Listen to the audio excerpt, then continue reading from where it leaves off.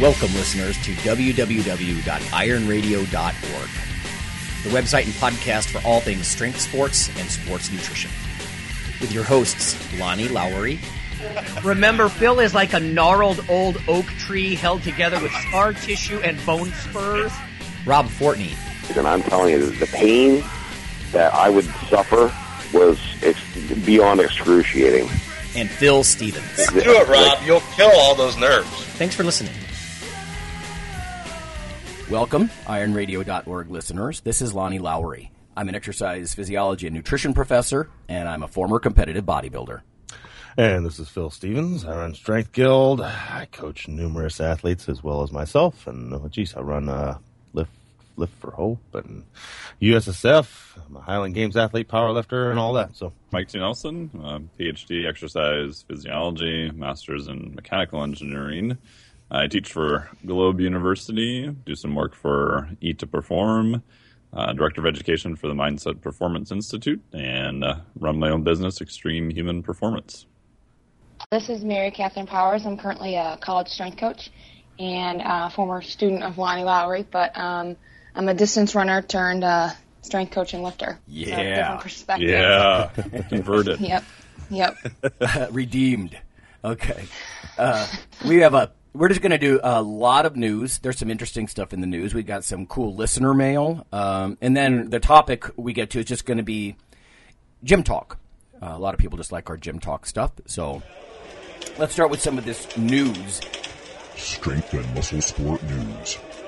I'm going to start with the Iron Radio specific bit here. A lot of our listeners have been hearing about Sean the intern, and MC knows Sean. He set up our Twitter account, so if in the future you are interested, I can't guarantee we'll answer every time, but if you were to tweet us on a Saturday morning between 9 and 10 a.m. Eastern time, that's Eastern, so that'd be really early if you're on the West Coast, but you can actually participate a little bit in our topics, whether it's gym talk, whatever. If we're bringing up something that's interesting to you, you could tweet us. It's at iron_radio. And that's pretty much it. So some live tweets, I think, could increase interactivity. It's just one of the fun things that Sean the intern can help us do. So Twitter is the first thing. Second thing is I got two bits of news from very different sources this week about gene doping. It's back in the news. The first one is a little drier, so I'll share this first. This is from... I get these little flyers just because I get on these mailing lists from conferences. You guys know what that's like. But Santa Cruz Biotechnology sent me this thing. Now they're advertising for sale new CRISPR plasmids. If you're not familiar with CRISPR, CRISPR, it's a gene editing technique, and it's so easy and efficient and relatively inexpensive that I think this is going to be the doorway into... you start to see gene doping with athletes and whatnot, but bear with me. So this is the drier one, of course. It says, new CRISPR plasmids enable the identification and cleavage of specific genes, encoding a protein of interest, thereby eliminating production of that gene's product. And they have gene knockout versions that can disrupt the expression of human genes or mouse genes. And then they have gene activation ones, CRISPR activation plasmids, specifically designed to activate the endogenous expression of specific human genes. So this is real, right? It's more in the hands of the researchers right now, of course, because gene editing is loaded with ethical issues, of course. In fact, they just did an episode on Science Friday about it. This whole idea that CRISPR is going to change things. But so USA Today then, also very recent, a colleague sent me this. Very similar topic, looking forward. This is from USA Today. It says, report offers a glimpse into what the world of sports could look like in 25 years. Now, as I start to go through this, the hypocrisy is killing me. And I think, you guys are going to really identify. But so it says future athletes, gene variations, creating enhanced humans. It talks about possible future Super Bowl conference winner with enhanced humans, perhaps versus conference winner with natural humans. And I can't help but think, well, damn, they've been doing that in bodybuilding in powerlifting for decades, the whole natural versus open competitions. But here's where the hypocrisy starts to get me. Athletes are allowed to use genetic enhancements for injury prevention and safety. As medical patients enjoy the benefits of these new treatments, the stigma begins to disappear. Aha. So, the Gen Pop starts to like it, and now it's okay. Rules begin to allow athletes to use performance enhancers up to predetermined safe levels. Again, this is in USA Today. I mean, these are decades-old arguments. And it says the line between artificial and natural begins to blur. It goes on and on down this list. Enhanced athletes and natural athletes will compete in separate leagues. This is looking forward, it's called. I suggest they look at the strength and muscle sports because I call this looking back. But, yeah. And it talks about separate leagues and competition and all that. But so between that Santa Cruz biotech stuff where they're selling the CRISPR plasmids and whatnot, and now looking at USA Today, this is going to be a real thing. And like I said, it's that whole, if you're not familiar with CRISPR, listeners, just go Google it. It's generally, and I'm not an expert on this at all, but in fact, maybe Dr. Nelson knows more, but it's generally taking the idea of a bacteria's immune system and using its specific ability to identify and chop up genes. I think bacteria use it to resist viruses, for example, and that kind of stuff. So we're taking little bits of a bacteria's immune system, and we're cleverly using it to identify and manipulate our own genes. But there's nothing that new about the general concept of taking bacteria, of course, and tweaking them to create what we want. We've been doing that with, synthetic hormones for a long time. So, yeah. And a little bit I understand it, and I'm not a specialist in that area at all. It's just, it seems like the new technology allows you to be very hyper-specific and have it be super easy compared to what you had to do in the past. So, like you were saying, Lonnie, that allows a lot more possibilities to be done that we haven't probably even thought of yet. So yeah, I look for the first wave of stuff, and the next. I'm serious. Within the next 5 years, you're going to maybe see I hope not, but horror stories in the news. Someone suppresses myostatin with one of these CRISPR plasmids or something, and then they become so muscular that their heart swells or they become dysfunctional. You know what I mean? There's potential for some hideous side effects with this stuff. And the rumor forever, who knows if it's true or not, is that certain countries like China have been trying to do this for years. So again, a rumor, who knows? Right on. I've had discussions with people just kind of, sports are for entertainment. And I understand there's a health aspect to all of those things, and like we said, it could get really bad. But they say from an entertainment aspect, why not have a league of people that are competing, natural, like powerlifting and stuff like that, where you compete raw or natural compared to people that are on some sort of enhancements. And if it's for entertainment, why not kind of allow that to a certain degree? And the problem is it's hard to monitor that level of reasonable safety. Right. So, but now that it's becoming easier, like you said, Mike, it's becoming so much easier to do these kinds of gene enhancement things. Like, why not, sports are for entertainment. Why not allow that? It might have a much more exciting or interesting product to watch as a consumer, which is just a different aspect on it. It is. I saw or read something years ago, and that was the guy, it was a journalist, that was his exact argument, right, is why not allow people, it's simply more interesting to watch people compete at a much higher level. And it's happening anyways. You're not going to stop it. Yeah. So. Yep. I again, with the hypocrisy of once the Gen Pop decides they want these enhancements, then they're ethical. Yeah. But if you're going to use it in a disciplined way as part of a training program with some lofty goal of a national championship or the Olympic Games, then you're bad. But you're a cheater. Yeah, yeah. Okay to use it to entertain us. Right. Yeah. Or if the Gen Pop wants to use it themselves to become buff or lean or get whatever it benefits, now it's totally okay. I don't know. It's such hypocrisy, I think. But anyway, it's funny. It's called Looking Forward, but I think it's clearly there's been some trailblazing there. Because how long have you heard about, bodybuilding, powerlifting? They're the only sports where there's drug leagues and natural leagues. And it's like, well, they're open competitions. Nobody calls them drug competitions. But, here this guy, now in USA Today, which is obviously a hugely circulating paper, they're talking about like, oh, some of that stigma is going to be washed away. Well, I don't know. I'm used to hearing people demonize that idea. So, okay, Dr. Nelson, you got a little blurb there about from the news on somebody who stole your caffeinated toothpaste idea. Yeah. I had an idea a while ago, and I'm sure obviously I wasn't the first person who had this, that you should put caffeine in toothpaste, right? Because it could be absorbed through the mouth. My other thought then was, what if you had like the dual, like you've got the one end that says AM in like big red letters, it's got caffeine, and then the PM side of the toothpaste that, has melatonin or, some relaxing herb or something in that. But unfortunately, I actually did look it up before in the past, and it looks like someone already has this idea. And I think one of the patents was actually sold to Colgate last time I looked. But a listener was nice enough to send some information here, which was very nice. So thanks to Josh Gill for sending that in. From uncrate.com, Power Caffeinated Toothpaste. So instead of waiting for your coffee to cool, you can get your first dose and fix of caffeine. Power Caffeinated Toothpaste gives you a little pick-me-up right out of bed.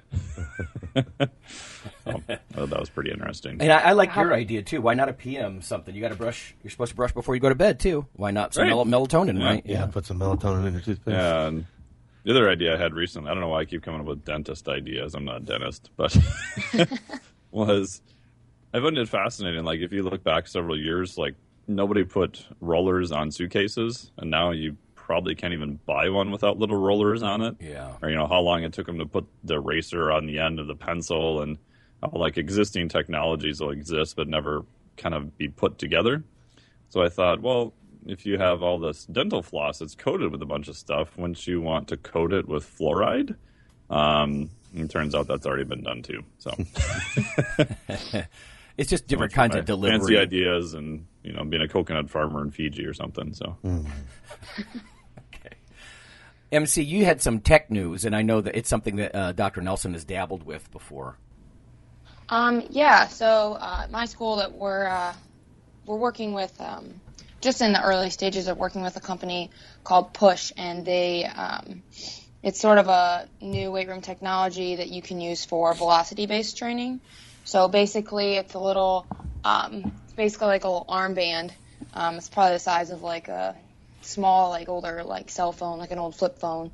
Very slim and lean, and you just clip it on your forearm, and you use it while you're lifting. So squatting, cleaning, bench pressing. You can also use it for some jump training. But basically, the big draw to our school, or to I think a lot of schools or programs, is that you can integrate it with an iPhone, an iPad, or an iPod Touch. So basically, it works like a Tendo, but it's much more portable. Tendo unit, it measures peak velocity, peak power within each rep. So we actually had the reps at our school yesterday come in and kind of do a demo and show us how it worked. And me and the other coaches are really kind of wowed by how easy and convenient it is. So basically, it connects to an iPod or an iPod Touch. You can just click to the rack, and the athlete's able to see in-set feedback. So they do one rep, and it'll show you velocity or power, and it'll be red or green. So as a coach, there's a programming aspect to it where before the athletes come in the room, you can set up the workout, and you can say, I want my power range to be between 0.8 and 1.0 today, or velocity, or however you want to set it. So they'll see on the screen, if it's green, they're in the range. If it's red, it's not, and you got to do that rep again. Oh, okay. It also gives you audio feedback, so it'll give you like a little horn, like, if you didn't do it at the right speed. And it's pretty cool. It's as a strength coach, I'm always looking for ways to motivate our athletes, especially with certain sports who don't really see a lot of value in the weight room, and it's already something they don't want to do, so it's hard to make them want to work really hard at it. But there's also a cool competition aspect to it, so you can link it to a TV. In our weight room, we have TVs that we link to our computer, and I can put a PowerPoint slide and the workouts up there. But you can link, it's called Push Compete, and you can have all the athletes pictures up on the TV, and they're working. As they're working, it's updating live on each rep that they hit and who has the highest and who's hitting their ranges and who's not. And that's a great way, I think. That's really what drew us as coaches to it, is to motivate them. So it's a pretty cool system. There's a huge programming aspect to it, kind of behind the scenes that you do before they come in. So you can say we're doing 2 reps at 85%, you got this load, and it changes and shows you loads for each athlete. So all they have to do is walk up when they're ready to go, pop the band on their forearm, hit their name or their picture, and it pops right up what they should have on the bar, how many reps they're doing in their range. So obviously with technology now, iPhones, iPads, every athlete that I have almost can pick up an iPhone and use it really easily. So to me, that's kind of the draw. Is it's easy to use for the athlete. It's easy for the coaches as well.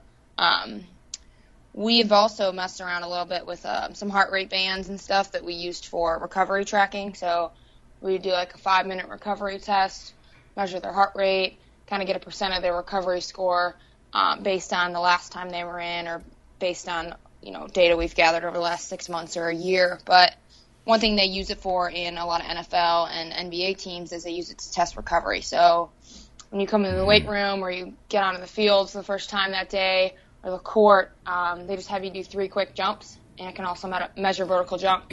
And based on your jumps, they check your recovery. So if everybody's down or one person's down and everyone else is up, you can kind of look at, all right, what's going on with that one player or that athlete.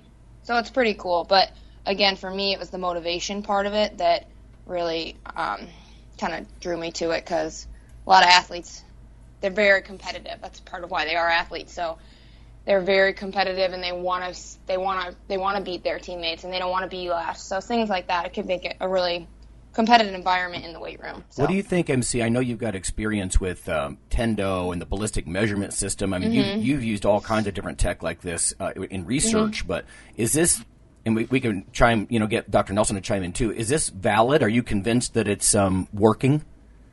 I am, actually. They actually have a study published in Journal of Strength Conditioning Research, and they compared it to, it was a validity study, comparing it to,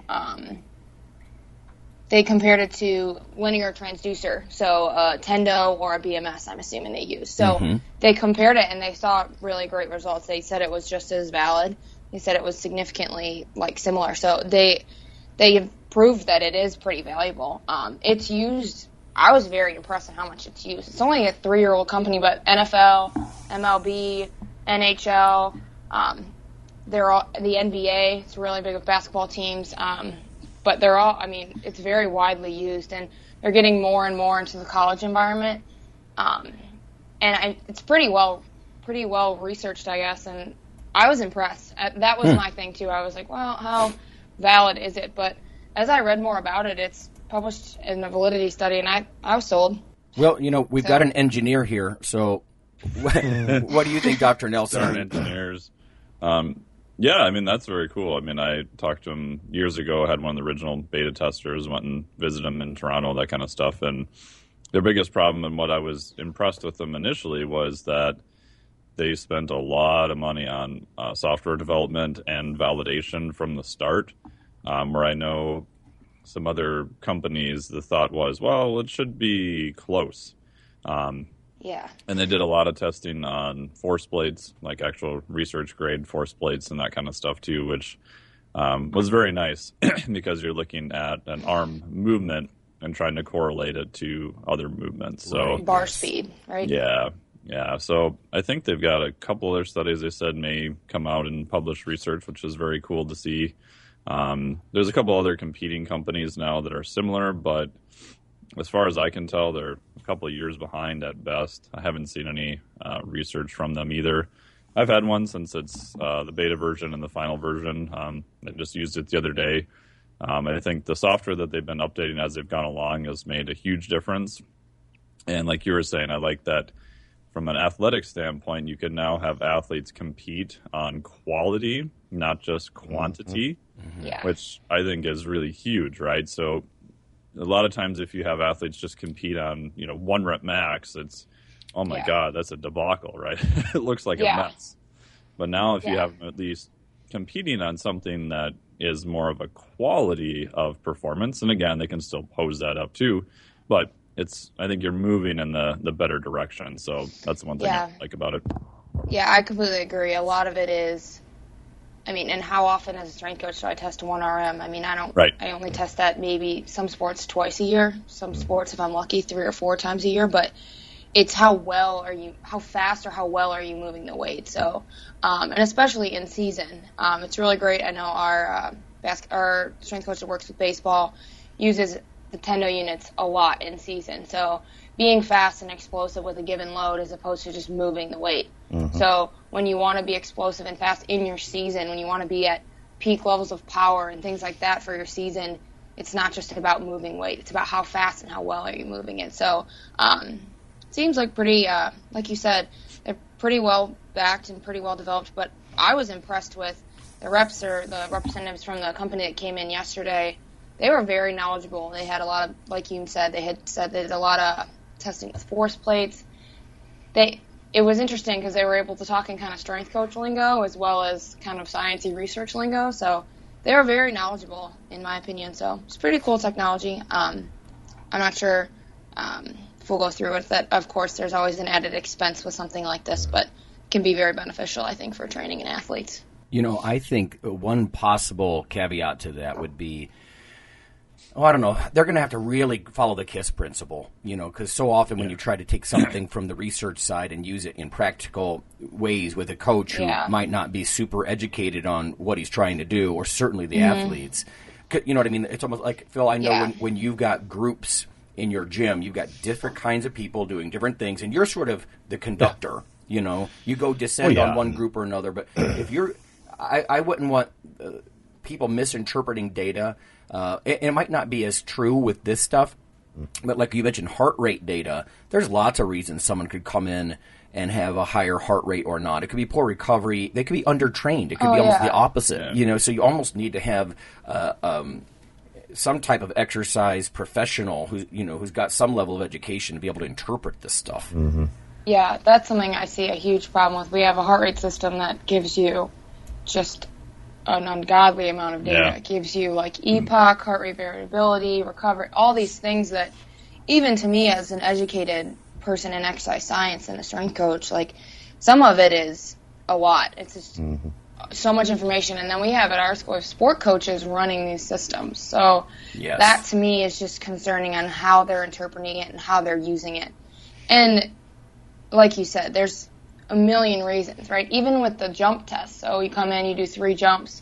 Even with that, you have to have, if the athlete's down, you have to have them, they have to be giving 100%. If they come in and they don't take it very seriously, they could be down but perfectly recovered. So there's an aspect of error, culture. Yes, athlete motivation with all those tests. When we do the heart rate variability test and they're sitting still, maybe their heart rate will come down and they'll be more recovered. But if they're moving around and they don't want to, so there's an aspect of athlete kind of motivation with all of it. So, yeah.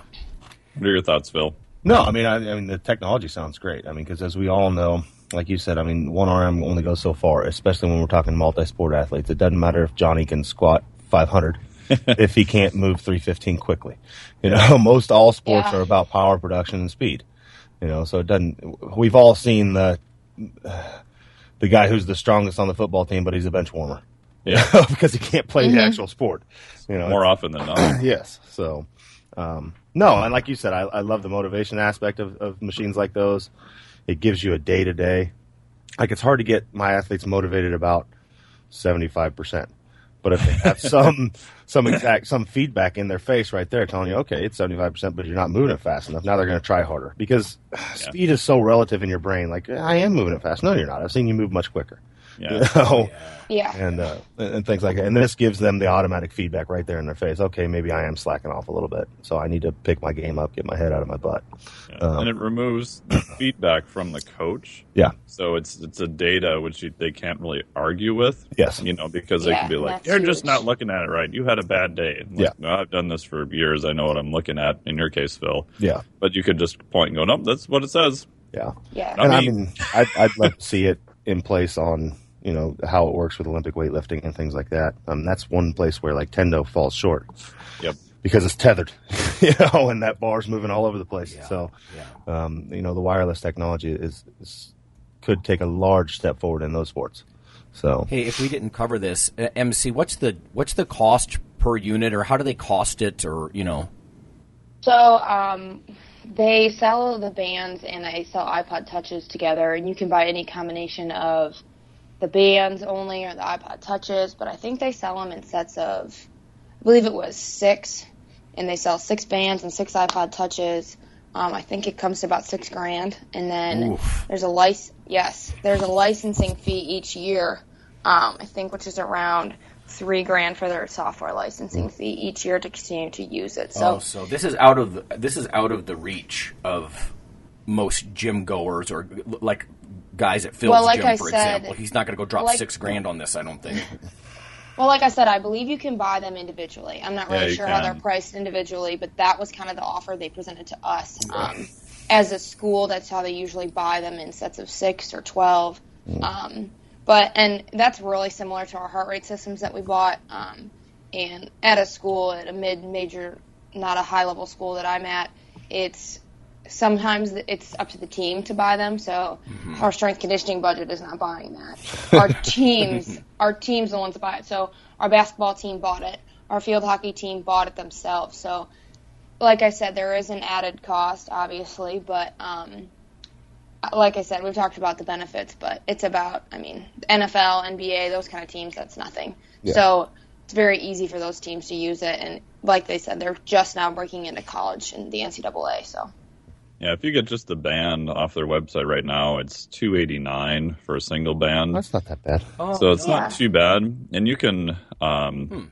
I don't make any money from the company, but I don't want to make this an ad, right? Right, but you can run it without a lot of the back-end software if you're just a single user. So I've got one guy in Canada. I gave one, and I don't have any of the back-end fancy software, but all I really need is the basic numbers. So I just have them do a screenshot, and it'll tell you all the basic info. You won't be able to design a custom program or do some other cool stuff, but you could get a band and just use the data from it and get pretty far if you wanted to go the cheaper route. Yeah, just within the app you can use it without the actual software. Then you don't need the licensing fee and things like that. So it is a little bit expensive, but not undoable for the general Nintendo is, population. what, $1,700, I think? Yeah, Nintendos are expensive. Yep. Yeah. They are. Okay, no, cool. I think it's inevitable, right, that this kind of self-monitoring, we've been saying it for ages, but this whole quantify yourself idea, objective info is good as long as you have somebody who understands. It's probably not unlike in medicine. You have to have a doctor reading that EKG instead of somebody completely uneducated. To them, it's just a little scribble of ink on a piece of paper, And the cardiologist could tell you electrical malfunctions, when you had a heart attack, where you had a heart attack on your heart, if you have ST segment depression. There's 100 whole books on how to interpret this, and it's not unlike that. So unfortunately, I think the way fitness works, God, watch people on YouTube start just abusing. I've listened to a few podcasts. I had to stop. The hosts and the people that were talking, I'm like, oh my God, off. That's not how that works. And they're teaching people that, there's something wrong. I don't know. But more information ultimately should be good, with the technology, I guess. Yeah, in the hands of the right people, right? Okay, one more bit before we go to break. This is sort of a longer segment, but we had a lot of news and mail. And I know Phil's got a mail, too. Actually, both. Yeah, we have some mail. I wanted to touch on this really quickly. Every once in a while, I'll have my interest piqued by Mercola.com. He's a very outside-of-the-box kind of physician, and some of what I see at that website I just ignore, frankly. But put your head through a wall. But, there's no question he's bright and he understands medicine. And this article was about, it's called Tendon Pain Linked to Type 2 Diabetes. And I tweeted about this because this makes a lot of sense. I've read for years that if you have high blood sugars all the time, you've got to get those down. Nothing is bad for wound healing like high blood sugars. You don't want that. But anyway, it says tendinopathy refers to pain in and around your tendons. And, of course, we could be talking about tendinosis, sort of a scrambling, of that nice arrangement of fibers in your tendons, and how it's actually quite different from tendinitis, which is just an inflammation. Now, of course, tendinitis could progress into tendinosis, and I suspect that happens to a lot of older lifters, but he says a recent systematic review and meta-analysis published in the British Journal of Sports Med shed light on this association, providing, quote, strong evidence that diabetes is associated with a higher risk of tendinopathy. And he goes on to say that, for example, from the article, the study revealed people with type 2 diabetes are more than 3 times likely to have tendon pain than those without.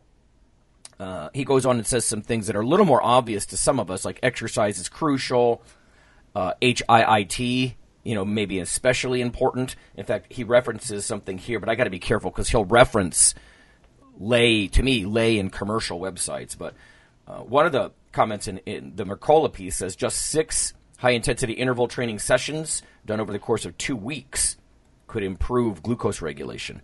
I believe that. I did not go pull that reference. I pulled the main reference, though. And he talks about the difference between tendinopathy and tendinitis, right? So if you have tendinosis, something like ibuprofen may actually interfere with some of that soft tissue remodeling, whereas in tendinitis, Phil and I are both sort of junkies with ibuprofen because, God, it really, really helps with the inflammation and the pain. Mm-hmm. So it is sort of different. If you're just dealing with tendinitis, yeah, anti-inflammatories, NSAIDs, awesome. But for the actual, repair of damaged tendons once that you get tendinosis, it could actually interfere on some level. But let me pull this really quickly. This is the actual article. British Journal of Sports Med, Tom Ranger and colleagues. Is there an association between tendinopathy and diabetes mellitus? A systematic review with meta-analysis. The abstract, just real quick, and I'll jump to the conclusions. Musculoskeletal symptoms limit the adherence to exercise interventions in individuals with type 2 diabetes. People with diabetes may be susceptible to tendinopathy due to chronically elevated blood glucose levels. And then findings, 31 studies were included in the final analysis. Tendinopathy was more prevalent in people with diabetes, and diabetes was more prevalent in people with tendon problems, tendinopathies.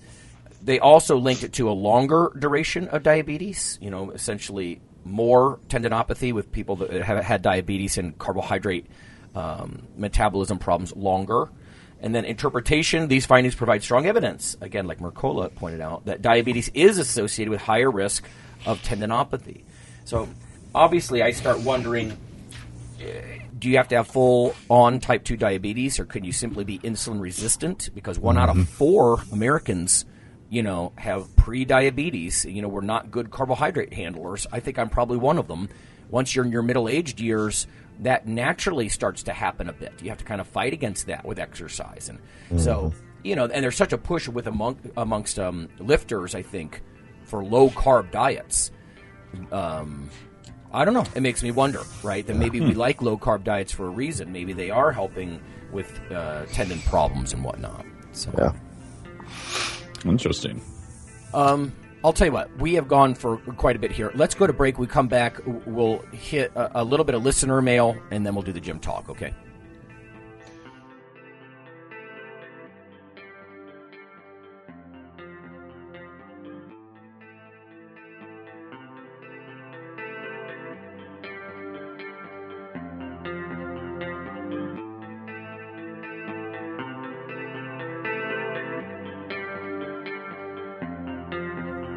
Hey listeners, this is Dr. Lonnie Lowry.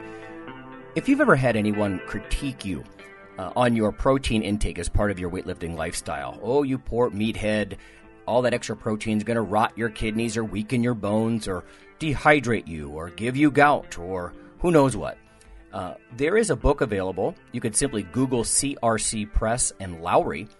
And what I've done is reach out to experts all over the world and create a book, a single compendium that you can hold up and say, this is why I consume extra protein. This can be very valuable when you're being quote-unquote educated by various professionals on the topic. There's an enormous amount of literature in this book on the safety, the effectiveness, how protein works in cells, the history of protein and weight trainers, much more. So again, please check out CRC Press and Protein and Lowry. You can just Google that. And I do, full disclosure, I do make a small single-digit royalty on the book, but that's not why I did it. I did it so we can all have something, our particular population, to both defend what we do and to inform our nutrition and our eating. Thanks. Hi, this is Dr. Lonnie Lowry, and on behalf of Phil and Rob, I'd just like to let listeners know that if you love us or you hate us, we'd like you to leave a comment or perhaps vote for us on iTunes. It helps us out quite a bit on the popularity side of things. You can also follow Dr. Lowry, me, on Twitter. It's Lawnman7 on Twitter if you want to do that. We also have a Facebook page, the Iron Radio listeners page. So whether it's leaving a comment or voting for us or following us on Twitter or Facebook, that would be fantastic. Also, occasionally Rob or myself will write an article for another website, and Phil will as well. So lots of ways to interact, follow us in other media, and vote for us and keep things going strong on Iron Radio. Thanks.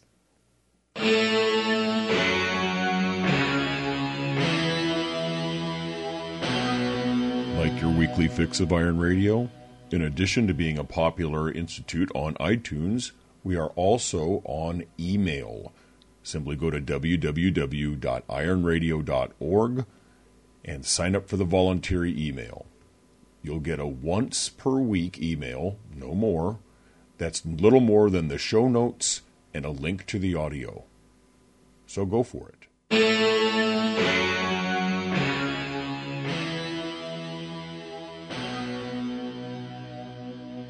All right, everybody, we're back, and got some listener mail I was going to hit up first.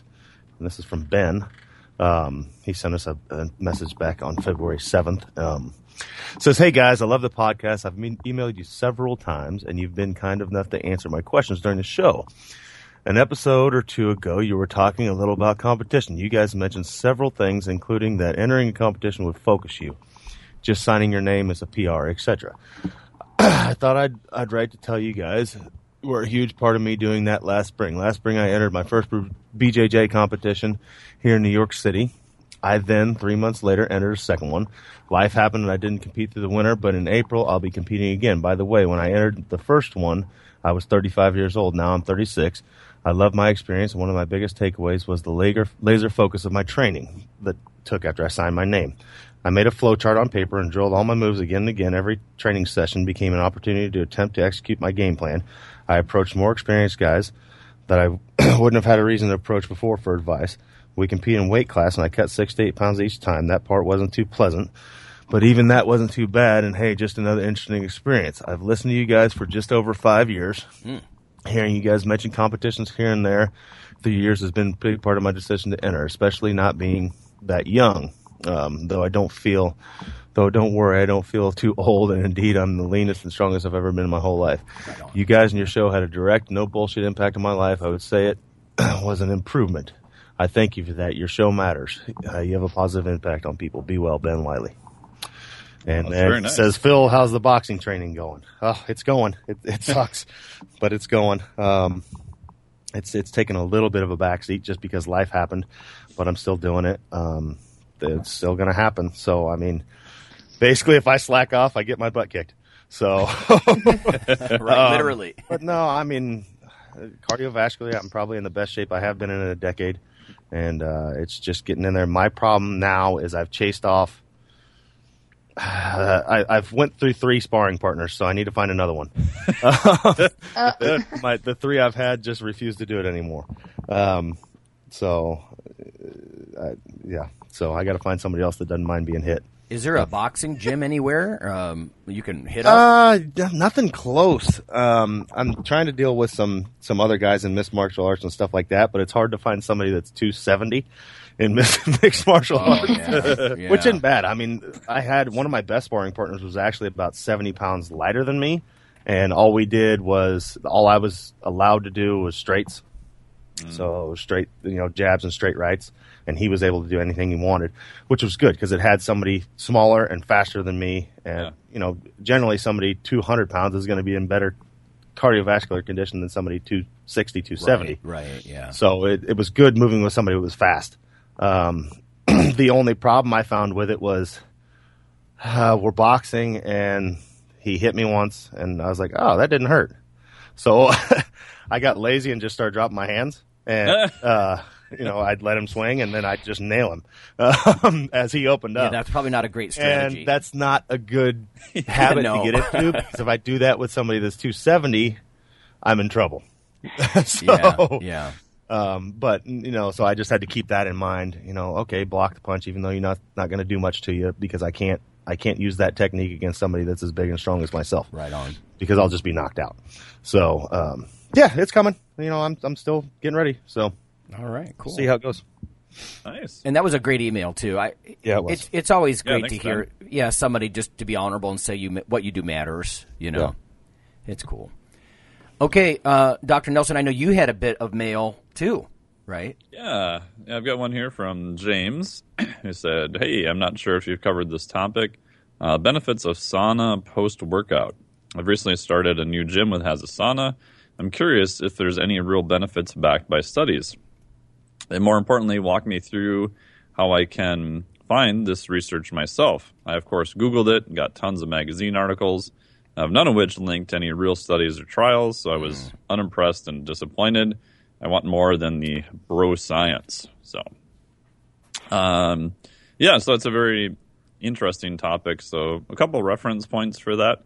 One of them about sauna in general, which I think is probably one of the better articles I've read. It's from my friend Dr. Rhonda Patrick. It was actually published on Tim Ferriss's blog quite a while ago. She's spoken at PaleoFX and been on Joe Rogan's podcasts and stuff too. She's a PhD researcher out in California at Berkeley. I've talked to her a fair amount in the past, and very good, very well spoken in terms of being very science-based. If you go to her website, which is just Found My Fitness, on the upper right-hand side, there's a free download, and you can actually get a whole download that's got one on a sauna benefits report, and it's actually really well done. In terms of studies I could find specifically looking at post-training, I couldn't find too many, to be honest. The best luck I had is if you just go to PubMed, and I just typed in sauna and exercise, and then if you want to get fancy, you can filter on the left side by just clicking human studies. So that way you don't get any sort of rats or real guinea pigs they stuffed in saunas and measured and that kind of stuff. Sauna. Yeah, it's okay to start, but we're looking at more human effects here. The most direct one I could find was 2014. The effect of a single Finnish sauna bath after aerobic exercise on the oxidative status in healthy men. So a lot of the studies you'll find are, go figure, Finnish studies. So if you've ever spent time in Finland, when I was there, literally almost every place I went, every house has their own sauna. Yeah. It's part of their culture. You take the daily sauna, actually naked, pretty much in every place too.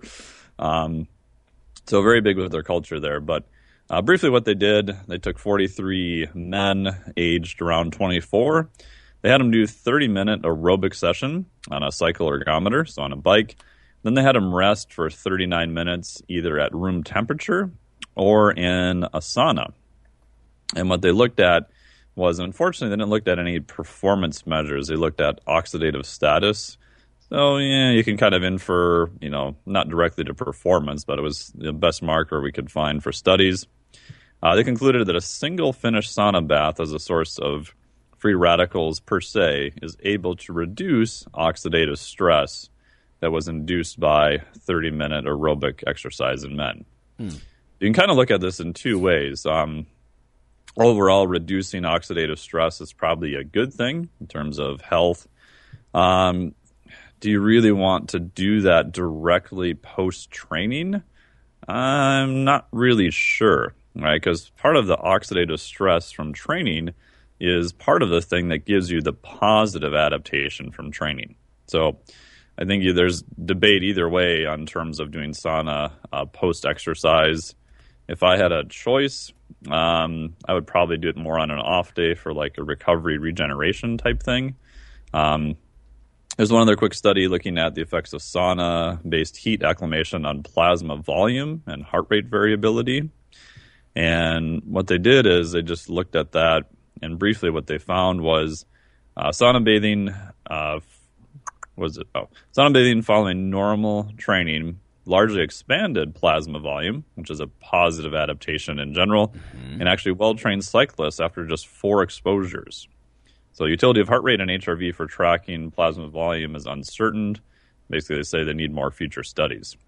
So if you're more of an aerobic athlete, or, I think this would help strengthen power also, there may be some data to show that sauna may actually help expanding plasma volume, which would be a positive adaptation.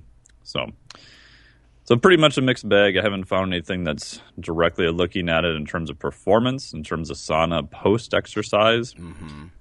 Lots of good data that if you're injured, sauna may reduce how much atrophy you have and decrease the loss of strength. Still kind of a mixed bag. And Mike, I'd say play around with it, track your performance. Blood flow mechanism then? I mean, for the healing part? Or the really prevention sure. of atrophy? I think part of it is blood flow. There's some data that sauna itself and heat can directly activate heat shock proteins. So it's probably a lot through that pathway too. Maybe it, calms down some of the more catabolic pathways too. I'm not 100% sure, to be honest. No? Cool. Yeah, I think it's actually wise, to point out there's not an enormous amount of literature on some of these things. Not for training adaptations. There's lots of good stuff with health, atrophy reduction, things of that nature. But in terms of does it directly enhance performance, in terms of looking at performance markers, not sort of surrogate markers, I haven't been able to find a whole lot. Maybe someone else can find some stuff. But I played around with it myself. And one thing I've noticed is that I don't feel that bad doing the sauna, but if I measure HRV and look at performance the next day, it seems to be more of a different stressor than my body was used to. So I had to go much more conservative than I thought. So I first, went in and said, I'll just do 30 minutes, and I didn't feel too bad. And the next day my HRV was down quite a bit, and it didn't feel quite so good. So I cut back to like 10 minutes and just kept adding a little bit of time once or twice a week, and it seemed to be. All right, well, let's get on to a little bit of gym talk. We're really running low on time here, but anything interesting happen in the gym with your own training? Mike, I know you're like closet, grip strength guy. Yeah. Have you been doing that lately, or what's going on with you with the lifting? Yeah, so I just kind of reevaluated my goals for this year. So it's doing more work with the axle clean and press. Later this year, I'll start doing more Atlas stone stuff again, but damn, those stones get so freaking cold in the winter in the garage. I'm sure. I actually, when I do them, I have to bring them in 24 hours ahead of time and kind of set them in the kitchen area so they warm up. That's funny. And then my main goal is Denny stone lift, which is kind of this weird off-axis deadlift with basically these different size rings. And I also decided, as a couple weeks ago, I want to list the Thomas Inch dumbbell. So for people who aren't aware of that, it used to be considered back in the day the unliftable dumbbell. It's a huge, solid cast piece of metal. It's only 172 pounds, which weight-wise really isn't, that bad for a single-hand lift. But the diameter of the handle is about the size of a pop can, so about 2.5 inches. And it's a solid cast, so it doesn't rotate. So you have to not only hold it at the bigger diameter, then you have to have enough strength to actually stop it from trying to rotate, or it'll just basically spin out of your hand. Yeah. It's the weirdest thing to see, like if you've ever gone to the Arnold or other events, a lot of times they have one there. And it's amazing to see like these huge, just, sides of beef with eyes, come up to it and just can't budge it off of the floor because of the grip component. So I just ordered a small version of that. It's just a 100-pound cast one. Should be here in a couple of weeks, so I don't even know if I can pick that one up yet. But so that'll be a couple of years, but good practice. Wow. It's pretty cool. Yeah, it's fun. Yeah. How about you, MC? Anything going on with your training specifically? This week for me was a deload week. I'm actually running 531, Wendler's 531 program. I'm just looking for general strength. But like I said, distance runner turned lifter, so I got some work to do. But this was my deload week, and I ran so they're 4-week cycles. And I ran the first 4 weeks. I'm going to go for another 4 weeks on that same cycle. You just kind of bump your training max a little bit as you go. So felt pretty wrecked for the last 3 weeks before this week. I was struggling, but going 4 days a week, so it's not too bad. But it's a lot of training to failure, so I'm gonna get soreness and a lot of volume. So 5 by 10 to 20 on my supplemental stuff. So it's tough, but I actually really like it. It's efficient for me, so I don't have a huge block of time to get my lift in. Sometimes I got 45 minutes or an hour to get my lift done in the middle of my day, because there's no way I'm doing it at the end of the day. So I've liked it. Me and the interns at work are running it. So it'll be interesting. It takes some patience. They ask you to bump your maxes down to 90%, which is not always confidence building, but it's been good. I've enjoyed it. And like Lonnie mentioned, I've been doing some carb cycling a little bit. Just 3-2-1. So on Monday I eat carbs at 3 meals, and Tuesdays I eat carbs at breakfast and lunch. And on Wednesday, which is my non-training day, I eat carbs at breakfast. So I lift Monday, Tuesday, Thursday, Friday. Monday, Tuesday, Thursday, Friday. So Wednesdays I feel pretty wrecked. But it forces me to eat a bigger breakfast, which I need to be doing anyway, so that I don't come home from work at 7 at night and slam a whole bag of Wheat Thins for no reason. So, because that's just unnecessary at 7 o'clock at night, but it's just the first thing I can find when I come in the door. So, it just made me more conscious of not eating a lot of carbs right before I go to bed or late at night. So, I like it. And for me, it's not so drastic. It's not like I can never eat carbs. If I know that I can get through, 2 days, I'll have carbs on 3 meals on the third day. So it's really not bad. I actually like it. It keeps me honest, I guess. Yeah. Cool. Yeah. And on your low day, how many carbs are you at? Like on that Wednesday you said was the 1 meal. I was just curious in terms of a number. I should know that, but I have a bowl of oatmeal and like a half a bagel for breakfast and I'll have eggs. So I'll have a half a bagel, oatmeal, and some fruit and eggs for breakfast. So not a ton, but it's pretty low. And I'm not completely no carb. I'm low carb. So lunch and dinner I'll have like vegetables, or sometimes I'll have like hummus or avocado, which some carbs, but not a lot. I'm just trying to not eat like potatoes and crackers and rice and stuff for lunch and dinner on that day. So I thought I'd be more like exhausted. I thought that, because for me, when I don't eat carbs, obviously for many reasons, I'm tired. I get really tired. So that's why I kind of planned it on that Wednesday. It worked out. So I've been not as fatigued as I thought it would be. So pretty good. Nice. I'm enjoying it. Yeah. It's the first time I've tried to really stick to any sort of, obviously I eat healthy and I try to, be conscious about it, but it's the first time I've ever tried to really stick to like a actual eating plan. So it's interesting. Structure always helps, I find, too. When I feel like I've strayed too far off course, that's the first thing I do is, all right, I need to have a little bit more structure of some form. Yeah, it just makes you more conscious of it. Yeah. So, yeah. Yeah, I've been doing actually something sort of similar, on Thursdays. It's just the right day of the week for me to do it, but I just do the whole sort of, you can call it pulse fasting, whatever you want. I just load up a big container of whey casein blend with a little bit of leucine, and I just sip like 200 cc's of stuff every 90 minutes or so. And with the whole intention of, it's something I've written about before, and Mike, I know you're more read on the intermittent fasting than I am, but just to get out of the insulin burden, I think that I'm always under. I'm constantly eating every 2 hours, and once a week, it's just an attempt to maybe correct a little bit of my insulin sensitivity, especially being middle-aged and everything. I can't, there's no way I could eat like I did when I was in my 20s. I would knock back a pound of pasta, not think twice, and I can't, there is no way. So on Thursdays, I just, because it comes out to something like 12 or 15 grams of protein, maybe 1 or 2 grams of additional leucine in there. enough to hopefully not completely suppress fat oxidation, fat burning, but trickle in some amino acids to muscle so I don't just otherwise just starve.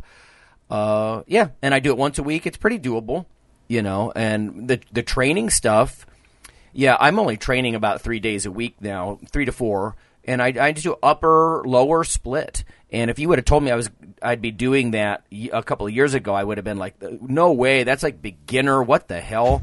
But for efficiency, especially because when I get sore now, I get rocked. I do not recover really, really fast like I once did. I just don't. So, my joints hurt, my tendons are aching, stuff like that. My muscles, just DOMS, just delayed onset muscle soreness, doesn't go away as fast. And so the upper body, lower body, it still lets me get some prime movements in for upper and lower, right? But I'm by alternating back and forth, I buy myself that extra day, as opposed to doing whole body workouts every time, and the old bodybuilding splits that I still love.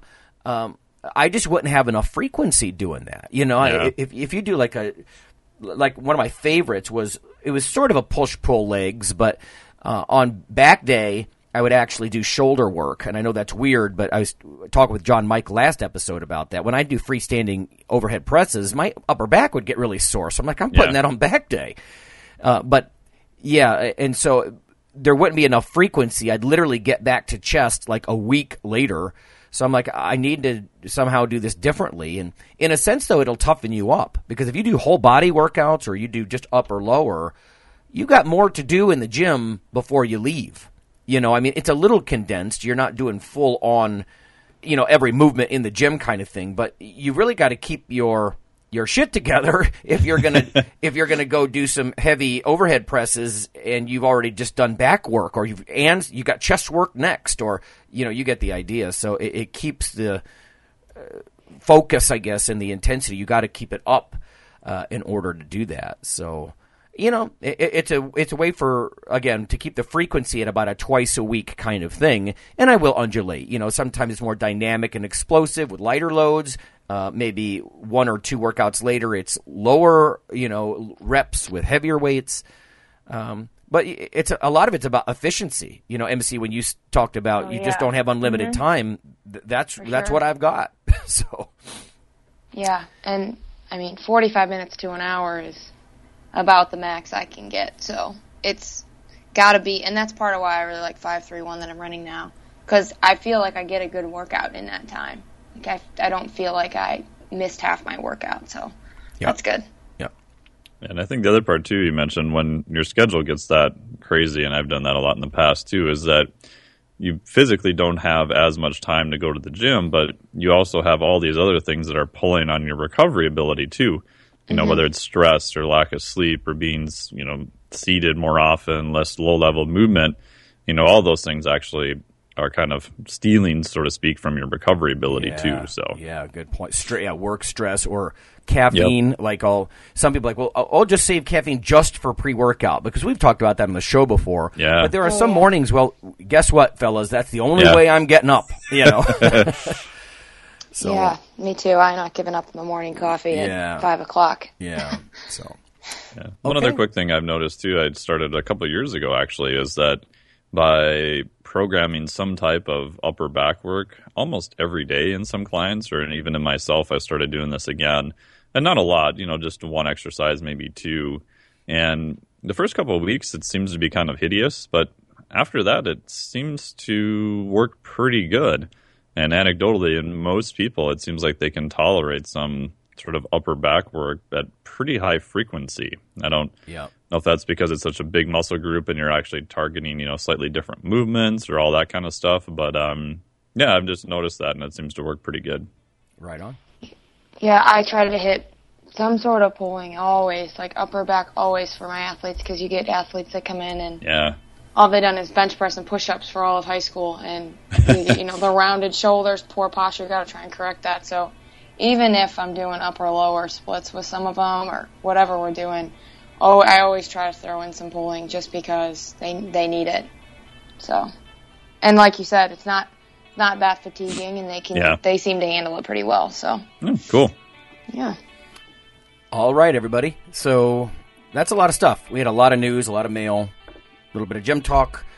In coming weeks, we've got some industry insiders coming up for guests. A scientist, a local competitor who's in the middle of a diet. He's getting very lean, so I thought that'd be fun to talk to him. He's also working on his master's in nutrition, so we're going to talk about some of the differences between, obviously the way bodybuilders set up diets and the way dietitians set up diets are not the same. Not the same.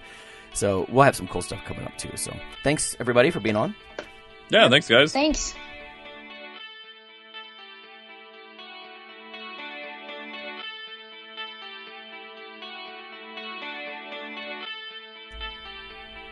Hey listeners, have you seen the store at ironradio.org?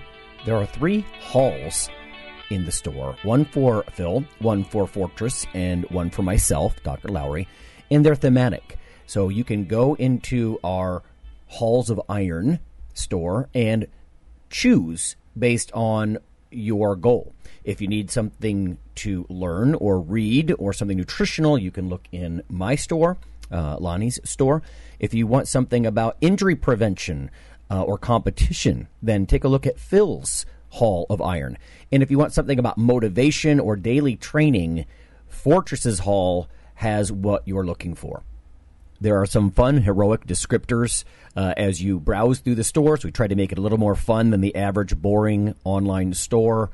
And whether you're a novice lifter or someone more experienced, you can take heart that you're not wasting your time.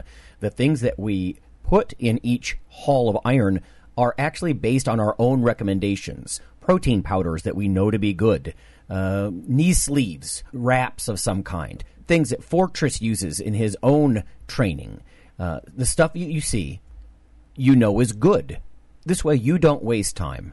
So check out the Iron Radio store at ironradio.org and let us know what you think on the forums, and certainly you can request products and we will screen them before they go in. So thanks for listening. Iron Radio is accepting donations.